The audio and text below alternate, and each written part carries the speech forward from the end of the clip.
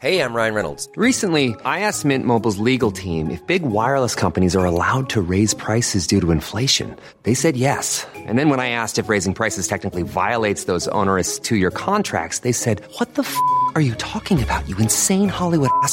So to recap, we're cutting the price of Mint Unlimited from $30 a month to just $15 a month. Give it a try at mintmobile.com/switch. $45 up front for 3 months plus taxes and fees. Promo rate for new customers for limited time. Unlimited more than 40 gigabytes per month. Slows full terms at mintmobile.com. I'm Sandra, and I'm just the professional your small business was looking for. But you didn't hire me because you didn't use LinkedIn Jobs. LinkedIn has professionals you can't find anywhere else, including those who aren't actively looking for a new job, but might be open to the perfect role, like me. In a given month, over 70% of LinkedIn users don't visit other leading job sites. So if you're not looking on LinkedIn, you'll miss out on great candidates like Sandra. Start hiring professionals like a professional. Post your free job on linkedin.com/people today. Real spoilers powered by ReviewSTL.com. Warning, the following film discussion will ruin the ending of any movie you haven't seen. Example, Bruce Willis is dead at the end of The Sixth Sense. See how I ruined it for you? Just like that. Here are a few more. Silent breed is people! I am your father. Get it? Real spoilers. You've been warned. It's so funny. My dad and I yesterday, we were coming home. We were on a radio show here in the morning, and then we recorded 2 podcasts for Malt My Movies. And on the ride back, I said to my dad, "What day is it?" And he goes, "I think it's Friday." I said, "I thought it was Wednesday." Well, we looked it up. It's definitely Thursday. Oh my gosh. So neither one of us was correct, but it was just one of those. It's been one of those things where like every day I go, anybody help? I think it's just like planning a wedding. You know, you plan for it for months and months and months. 100%. It's all of a sudden tomorrow, and then you're at the wedding, and then you don't even remember what happened. Well, that's it. Someone said to me yesterday, they go, "Wow, can you believe it's a week away?" I said, "What's a week away?"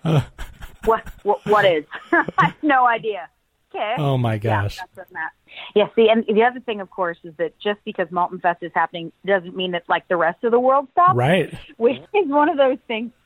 So you know, it's like we got the Comic-Con form to send in your panel, and still doing my movie stuff. So it's just, as I say, it's just one of those things where I've actually ignored every publicist request I've gotten in the last week, and like every movie.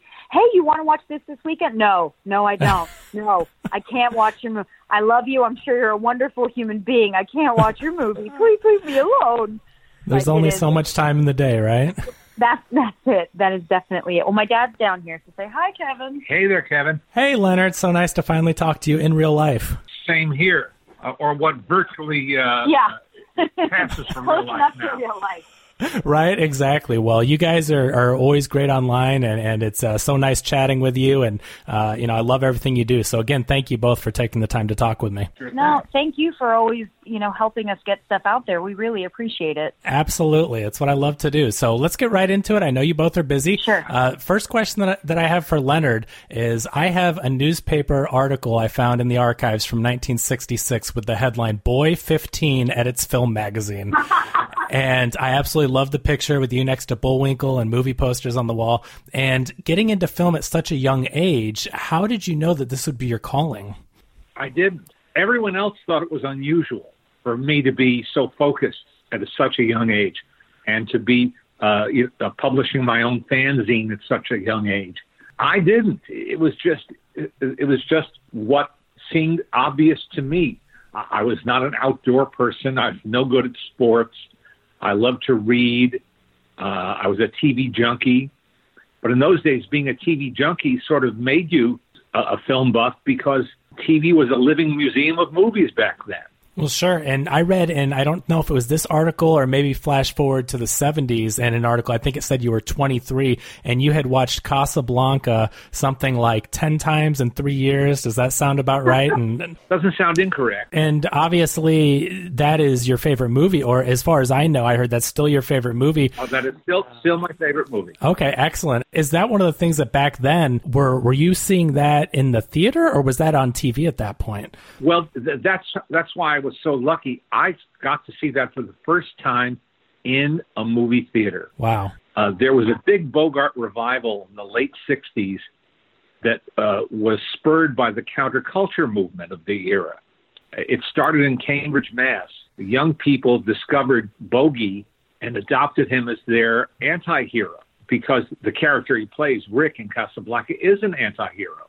And he played variations on it, but that's the definitive part that really inspired young people to embrace him as they did. So my parents took me to a double feature in New York of High Sierra and Casablanca.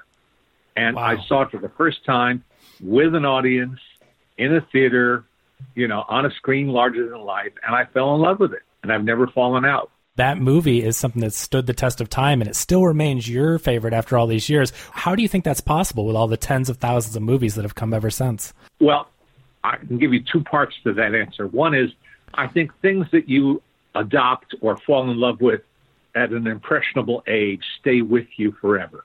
So that's part of the answer. If I discovered it for the first time at age 25, I still would have recognized its greatness as a movie, but it might not occupy such a big place in my heart. And the other answer is it's a great movie. It's taught sometimes as the model screenplay, and I think it is because it has everything. It has suspense, it has romance, it has humor, it has a point of view, it has topicality, but that topicality resonates over the years, and it has the most extraordinary cast where not just the stars, not just the big character actors who are in it, but every single person who appears on screen, even for one shot or one line, is a colorful person. Nobody's just filling up space. Yeah, it's an extraordinary movie, and I have a big I think it's a 50th anniversary poster, a really neat one that they released for one of those anniversaries down in my basement. So it's definitely one of my favorites too. Good. Jesse, I want to ask you, so of course your father's been known for decades for books, television, interviews, Disney, all this stuff. So growing up, what was it like in the Malden household when it comes to watching movies? And was there a certain daily routine, or how was it like growing up around that? Well, the thing is, first of all, you don't know that you're different until someone tells you that you're different. Sure. So, but you know what I mean? So it's the kind of thing where whenever anybody asks me, was it weird? Was it, any of those sorts of things? The truth is I just had no idea because that's my house. So the fact that we watched movies all the time, there was no real, I wouldn't say there was a routine. So when I was very little and my parents were out almost every night at a screening, my nanny, who is still my second mother 32 years later, she would show us Captain Marvel, Shazam. We watched a lot of like Buster Crabbe. So that was Betty Boop, of course. Of course, lots of old cartoons. So that was the early stuff. But then, we just were always watching movies. That's really the only thing. There wasn't anything specific about it. The only other thing that we did was our movie nights at the house, which is we'd thread up my dad's projector. 16 millimeter projector, and our friends would come over. My dad and I would work together to make our playbills. We lived on Whipple Street. We called it's our living room, but our movie theater was Lowe's Whipple, and it was just really fun. And we'd pick movies and shorts and all that stuff, and our friends would come over, and that was just another huge piece of my life.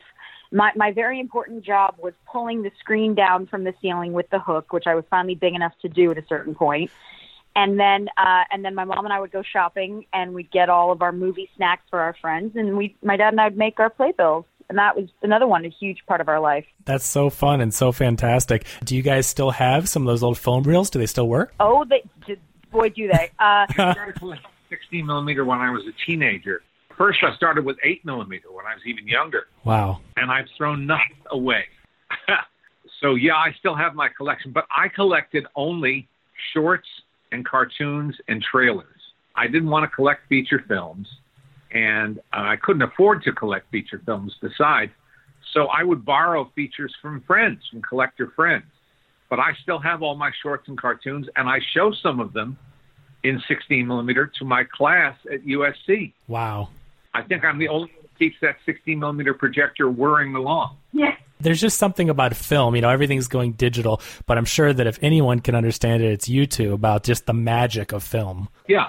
Well, every piece of it, the first thing is you're holding something in your hands.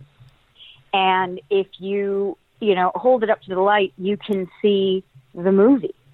That's something that a lot of people are not, I don't think they even know that it exists. It's not a DVD where holding a disc. You can actually see the movie. And when I learned, again, these are the small things, but as a kid, like when I finally got big enough to do the rewind myself, because I could reach both at the same time. It started with my dad would have to do one and I would have to do the other because I couldn't reach two. Then got big enough to actually reach both of them. And I taught her to thread a projector. That's right. Slave labor. He taught me to thread his projector for him. That's what kids are for. Exactly. That's exactly what we're for. But all these pieces, again, you don't know that it's not what everyone else does. Plus, remember, I grew up here.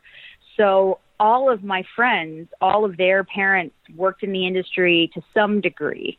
Mine was the only one who focused on the classic stuff this much. But, even our teachers, it was just a huge part of everything that we did. Our teachers used to ask us when it was screener time to bring them in, and they'd ask us for certain movies. So we'd all come in with backpacks full of VHS. And we'd say, all right, here's such and such, here's this movie, and you'd trade around with your classmates. And again, this is, to anyone else, this would sound insane.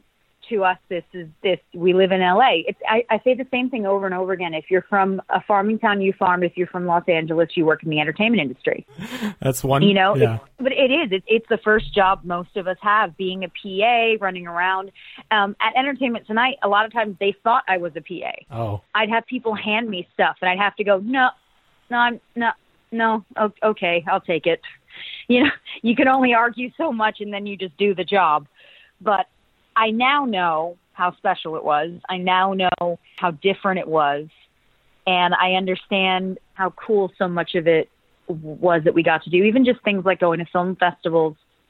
When I was 8.5, we went to the Pordenone Film Festival, Cine Mamuto, Silent Film Festival.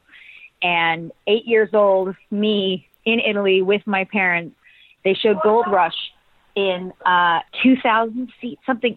Huge theater. Massive theater. And everybody had those little earpieces in so that all the different languages was being translated for them. Wow. Yeah. And I said to my dad even then, and I remember it so vividly, because I said, they can all laugh at the same time. Yeah. Everybody's laughing at the same time. The other thing I remember, though, was that our translator was always eating a sandwich or something. The other thing I remember very well, our guy was always eating something.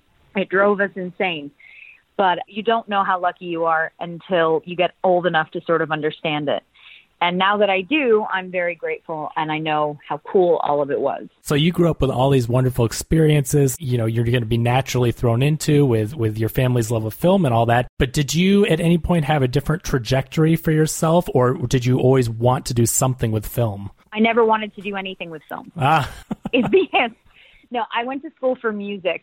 I was a jazz voice musical theater major, and all through high school, that was my favorite thing in the world, was being in shows and choir. And I'm very much that kid where I did all of that kind of stuff. And I practically lived at school because we were always rehearsing. I went to a very, very small school, and we were always rehearsing. We were always, we started our a cappella club there, all kinds of very nerdy music things. And that was my favorite, because both my parents are actually huge music buffs. As much as they love film, they both also really love music. My dad is a jazz nut, and my mom is a musical theater nut, and she actually went to school for musical theater. So I grew up with, a little bit of everything. Those are all my favorite things, too, so I'm right there with you. Yeah. You have the Maltin Empire now. You've got the website, and you, of course, have Maltin on movies. Yep. And then we're about to get into this film festival and everything. So, obviously, I love the family business aspect of it. I love that you get to share this experience with your dad. I think it's so cool. How did you guys decide to get into podcasting? What was the moment where you thought, hey, we've got to have a podcast for all this stuff we're doing? All you have to know is that my dad is surrounded by, clubbed by women. And he is so good at not fighting us anymore. And a lot of that goes to my mother. She's the boss. Everyone knows she's the boss. But really, it's just, for me, I'm always trying. There's all these different things that I want my dad to do, things that I feel would be really great for him and great in new ways to share what he loves with people. So I had been talking about, let's do a podcast, let's do a monthly film series somewhere for a long, long, long time. But in true family fashion, it wasn't until a stranger said, do you want to do a podcast, that he said, oh, yeah, I could do that. And originally, I was doing it for a network that teamed me, asked me what I thought about teaming up with a comedian. I said, I think it's a great idea. And they put me together with a very nice and very clever guy named Baron Vaughn. Yeah. Who's both a stand-up comic and an actor. We had a great time together. We worked together for over a year and enjoyed each other's company and enjoyed the process. But then he got busy. He got actual paying jobs, working on Grace and Frankie as one of the regulars, as one of Leslie Tomlin's sons, and working. He's the new Servo and the reboot of Mystery Science Theater 3000. And he just couldn't keep up with, this sort of a, what do you call it, a hobby of doing a podcast. So Jesse started filling in. And in fact, before Baron left the Enterprise, I got sick and Jesse filled in for me. Oh. She even filled in via Skype from the UK. So she gained experience doing that. And then we just started doing it together because it seemed like a natural progression.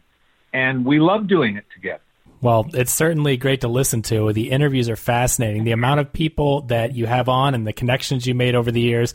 I mean, really, it is one of the most fascinating film podcasts out there. So that's why I love to share it with everyone. Well, thank you for doing that because, it's all about building an audience, building a constituency.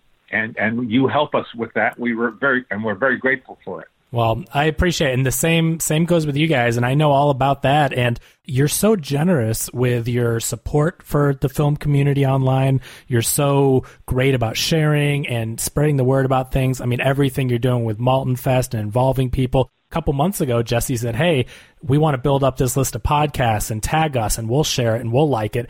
And that's not something that people with an audience do often. It's all about, hey, look at my stuff, look at me. And you guys are doing great stuff out there. So I just thought that's so unique, the way that you decided to involve others and kind of spread the love around. And what ultimately made you come up with that idea? That's all Jesse. I can't take any credit for that at all. I'm completely in favor of it, and I love the result, and I love the fact that we're able to do it. I support that, unqualifiedly. But Jesse's the one who saw the need and recognized that we were in a position to be able to lend a little bit of a helping hand to some folks. But it all goes back and forth because my parents are extremely generous. Our friends are extremely generous. And, this is part of the, again, being lucky part. Our friends are so supportive. Everyone that we know, as soon as they have the ability to do something, they will. We have a friend named Howard, and it drives us nuts because all he does is help everybody, but you can never do anything for him.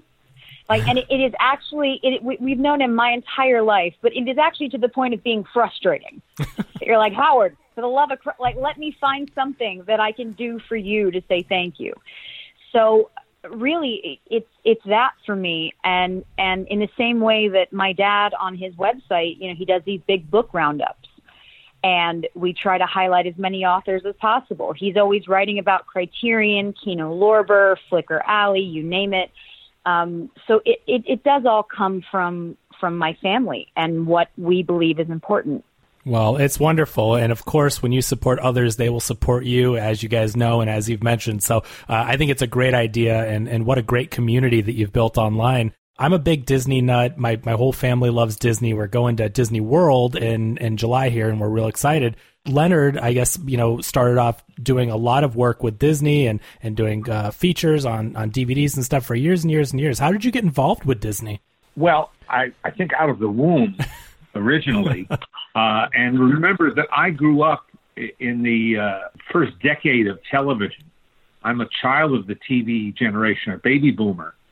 So I grew up watching Walt Disney every week hosting his television show, and like millions of others did. And I also used to come home from school every day and watch the Mickey Mouse Club. I was swept up in all things Disney, from very young age. I then, when Walt Disney died in December of 65, I wanted to do something special to commemorate him in his career, and so I devoted an entire issue of my fanzine, Film Fan Monthly, to an annotated listing of all of his films. I used my greatest resource, the Manhattan phone book, and looked up Walt Disney Productions, as they were then called, in New York, made a cold call, was put through to a publicist, and I said, I wanted to do this. She said, how can I help you? What do you need? I said, well, really, all I need from you is some stills, some 8x10 stills to illustrate my article, my issue. She sent them to me, and when I sent her the finished issue, she said, this is fantastic. We don't have anything like this. We don't have a handy directory of all of our films. Oh, wow. Can I buy more copies? I said, no, but I'll send you as many as you need. She became a lifelong friend, remains a friend to this day. And her name is Arlene Ludwig, and her father was the president of Buena Vista, Disney's distribution company, for a long, long time. So then, when I made my very first trip to Los Angeles in my teens, late teens, she arranged for me to visit the studio for the first time. And I met a nice man who was then the head of publicity there.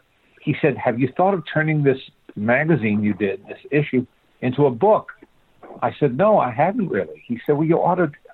I'm encouraging you to do it. I think it would be a great idea.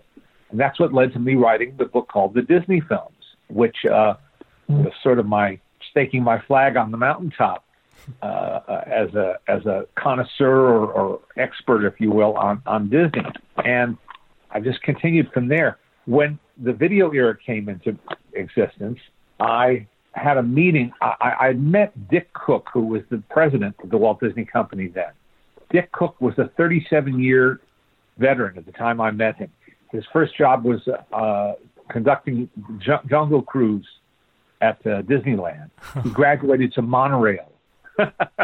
Wow. And he then became the head of distribution for Buena Vista, and then became the president of the company. And he was a very nice man and very approachable. And I saw him at I guess they had a premiere for one of their films. And I said, I've got an idea I'd love to pitch to you. He said, fine, let's have breakfast one morning. He liked to have breakfast meetings. So we had a breakfast meeting at a place in Toluca Lake. And I pitched the idea of doing what became the Walt Disney Treasures series to him. It was the shortest meeting in Hollywood history. He said, let's do it. I mean, after that, it went to the legal department and took months to work out a contract and all of that. But he said, let's do it. And that led to 9 years of me hosting and co-producing, this very well-received series of DVD sets. First, they were limited editions with, Have you ever, the ones I mean? They're in tin cases. Oh, absolutely. The tin cases, I have them. They're wonderful. And we ended up doing 37 of those. And that's all because of Dick. It was my baby. I pitched the idea and he said yes. And then Turner Classic Movies made a deal to license a number of Disney titles. And their head of programming consulted with me about my advice on which ones they should go for, and if there were any missing from their list that I would add. And so I was happy to throw in my 2 cents. And that's led to 5 years of hosting Disney evenings on Turner Classic Movies. So I'm very lucky because something that I fell in love with as a child is still part of my life.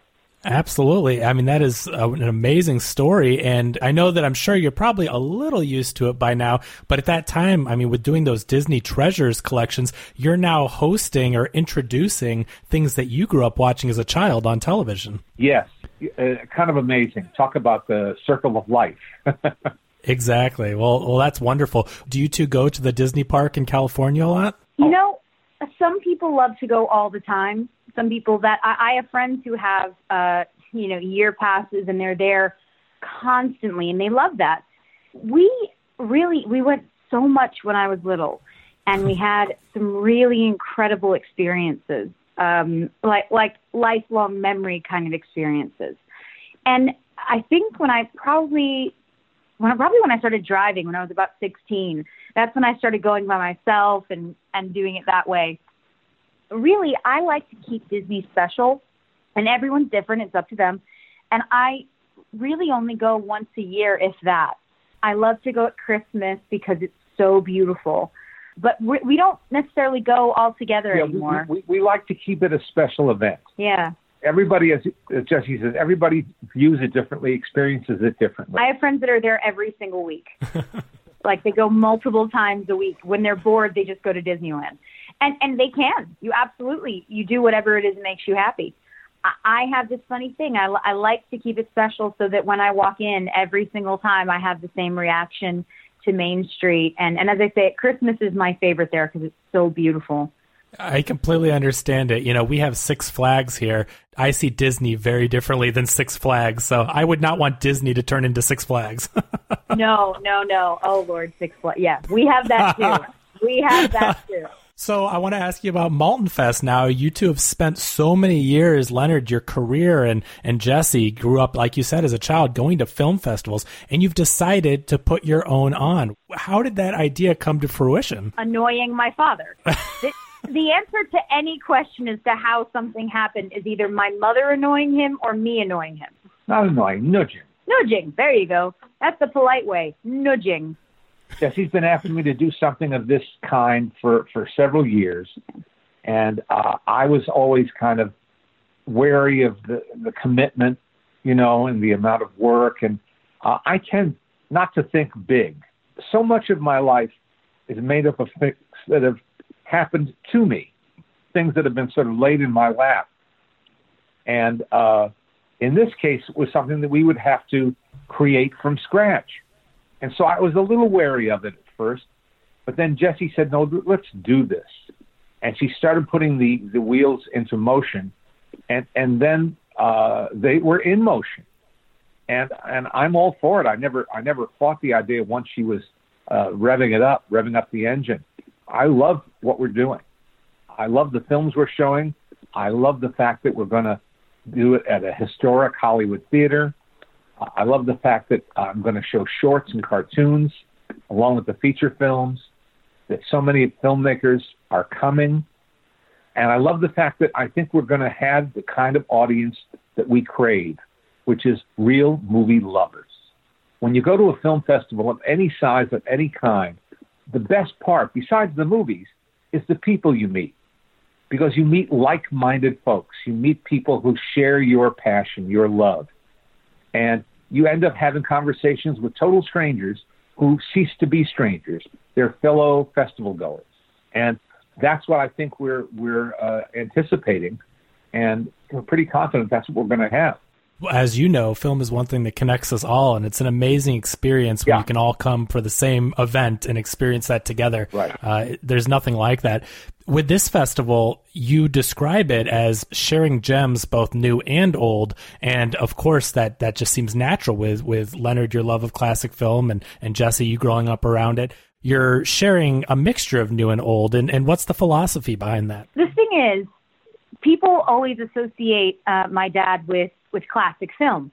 And it makes sense as to it's not like a shock as to why. But the truth is, he just loves film. And it doesn't matter if it's old, if it's new. I was saying this to a friend the other day.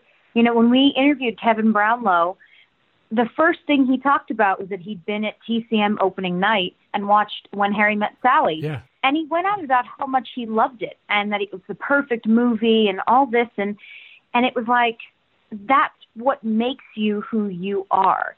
That's what makes you not just, a historian, but a film lover, a film buff. And that's how my dad is. He's just as excited to watch a movie now that he loves and thinks is great than he is to watch something older. And I think that both feed him in a very similar way. The classic stuff will always be, again, attached to the heart. That's a big piece. But we love a little bit of everything. And also, we didn't want to try to compete or even seem to be competing with the TCM Classic Film Festival. There's no need. They do a fantastic job. I'm lucky enough to be part of that festival. We just experienced it weeks ago. And we didn't want to, We didn't feel the need. Yeah. We didn't feel the need There's no void there. It's being filled. But having a festival of unrecognized or underrated movies of recent vintage is not being done. And that's where we felt we could fill a need and show movies that we want to share. It's a great service because I can't tell you how many times me and my friends, what is one of your favorite things to do is to say, have you seen this movie? Have you heard the good word about this movie? And sharing that with someone, it's such a fun thing to do. I love introducing people to movies that, aren't that old, but people just have never even heard of them. Well, I think we all do. Anyone, again, who's a movie buff, that's one of the greatest joys. 100%. In the same way, you do your podcast. If someone says to you, "Oh wow, Kevin, thanks to you, I watched whatever it may be, and I'd never heard of it before. I didn't know that I had access to it." That's the goal. That's the dream right there. Is that somebody watches something you recommended, loves it, and then passes it along to everyone else that matters to them. Yeah, it's a great, just for the love of film and for how, it's something that, again, unites us all and something we love to talk about and see. It's a great accomplishment to share that with others. What would you say your ultimate goal is for this festival? I know we've talked about, sharing these films, having them be discovered, but I know you don't probably want to talk about it yet, but the future of this festival. Oh, I can tell you that the goal, very simply, is to bring people together to watch great movies and have fun. That's really and to get them out of their house. Yeah, we have no problem with streaming, or any other method of watching films at home. It's a great convenience, and it's made films accessible to people who don't live in communities with specialty theaters or revival theaters or anything like that. That's just great. But even better is bringing people together and making an audience of them and putting them in a wonderful theater where they can see movies, on a big screen. And the Egyptian screen is huge. So they're really seeing it on a big screen with a simpatico audience around them in the dark, watching a movie larger than life. And we hope to do this in other places, perhaps eventually have a kind of a roadshow version of this. Well, no definite plans yet. We have to get this one under our belt first. But we hope that this will be the first of many such gatherings. In my dreams, what we're able to do is travel with this. Because the number one thing that people say to us is, "Oh, I wish that I had something like this where I live." It really is the thing you hear most often. "Oh, I wish I lived in LA. I wish I lived in New York. I can't believe we don't ever get anything like this here." So that would be my dream, is to be able to travel with it, take it to different places, give everybody the experience, and again, just sort of facilitate this film community in a big way and give them something that they can look forward to and something that they can share. Well, it's wonderful what you're doing, and the question you're going to get as soon as this is over, and it's a huge success, and you're just ready to rest, is it's going to be, so when's the next one? Believe me when I say I'm ready to go. It is something. No, I am. I'm very much ready, and as soon as we get this one under our belt and have a sense of what works and what doesn't, because that's the other part is I would never make an assumption. Things are going to go wrong. There are going to be mistakes that are, it's human. It's got a lot of moving parts. Yeah, but as I say, that's why for us, our focus and what we care about is everyone having a good time and feeling a sense of community. And then we'll take it from there. Yeah, exactly, right? One thing at a time. Right. Well, thank you so much for being so generous with your time. It's been such a pleasure. Of course, nice to talk to you, Kevin, and thank you so much for your your support and for spreading the good word. Oh, absolutely. It is my pleasure. It is all mine. And I grew up, with Leonard Maltin was a household name. So this is definitely something amazing. I love being able to interact with you guys. So keep up the great work and the best of luck with the festival. Thank you so much, Kevin. You take care. Hi, everybody. We are so excited to share some news with you. Brand new. Been planning for a long time. Maltin Fest. Maltin Fest. Coming to you May 10th through 12th this year. We have so much more to tell you. We cannot wait, but we couldn't keep it to ourselves anymore. It's our very own film festival. It's our very own film festival! Mom deserves the best, and there's no better place to shop for Mother's Day than Whole Foods Market. They're your destination for unbeatable savings, from premium gifts to show-stopping flowers and irresistible desserts. Start by saving 33% with Prime on all body care and candles. Then get a 15-stem bunch of tulips for just $9.99 each with Prime. Round out Mom's menu with festive rosé, irresistible berry chantilly cake, and more special treats. Come celebrate Mother's Day at Whole Foods Market. Hi, this is Craig Robinson from Ways to Win, and support for this podcast comes from Invesco QQQ, the official ETF of the NCAA. Invesco QQQ is proud to sponsor this episode, and even prouder to provide access to innovation for the last 25 years. Basketball has had innovations over the years, too. We're seeing the game played in new ways every day. Learn more at Invesco.com/QQQ. Let's rethink possibility. Invesco Distributors, Inc.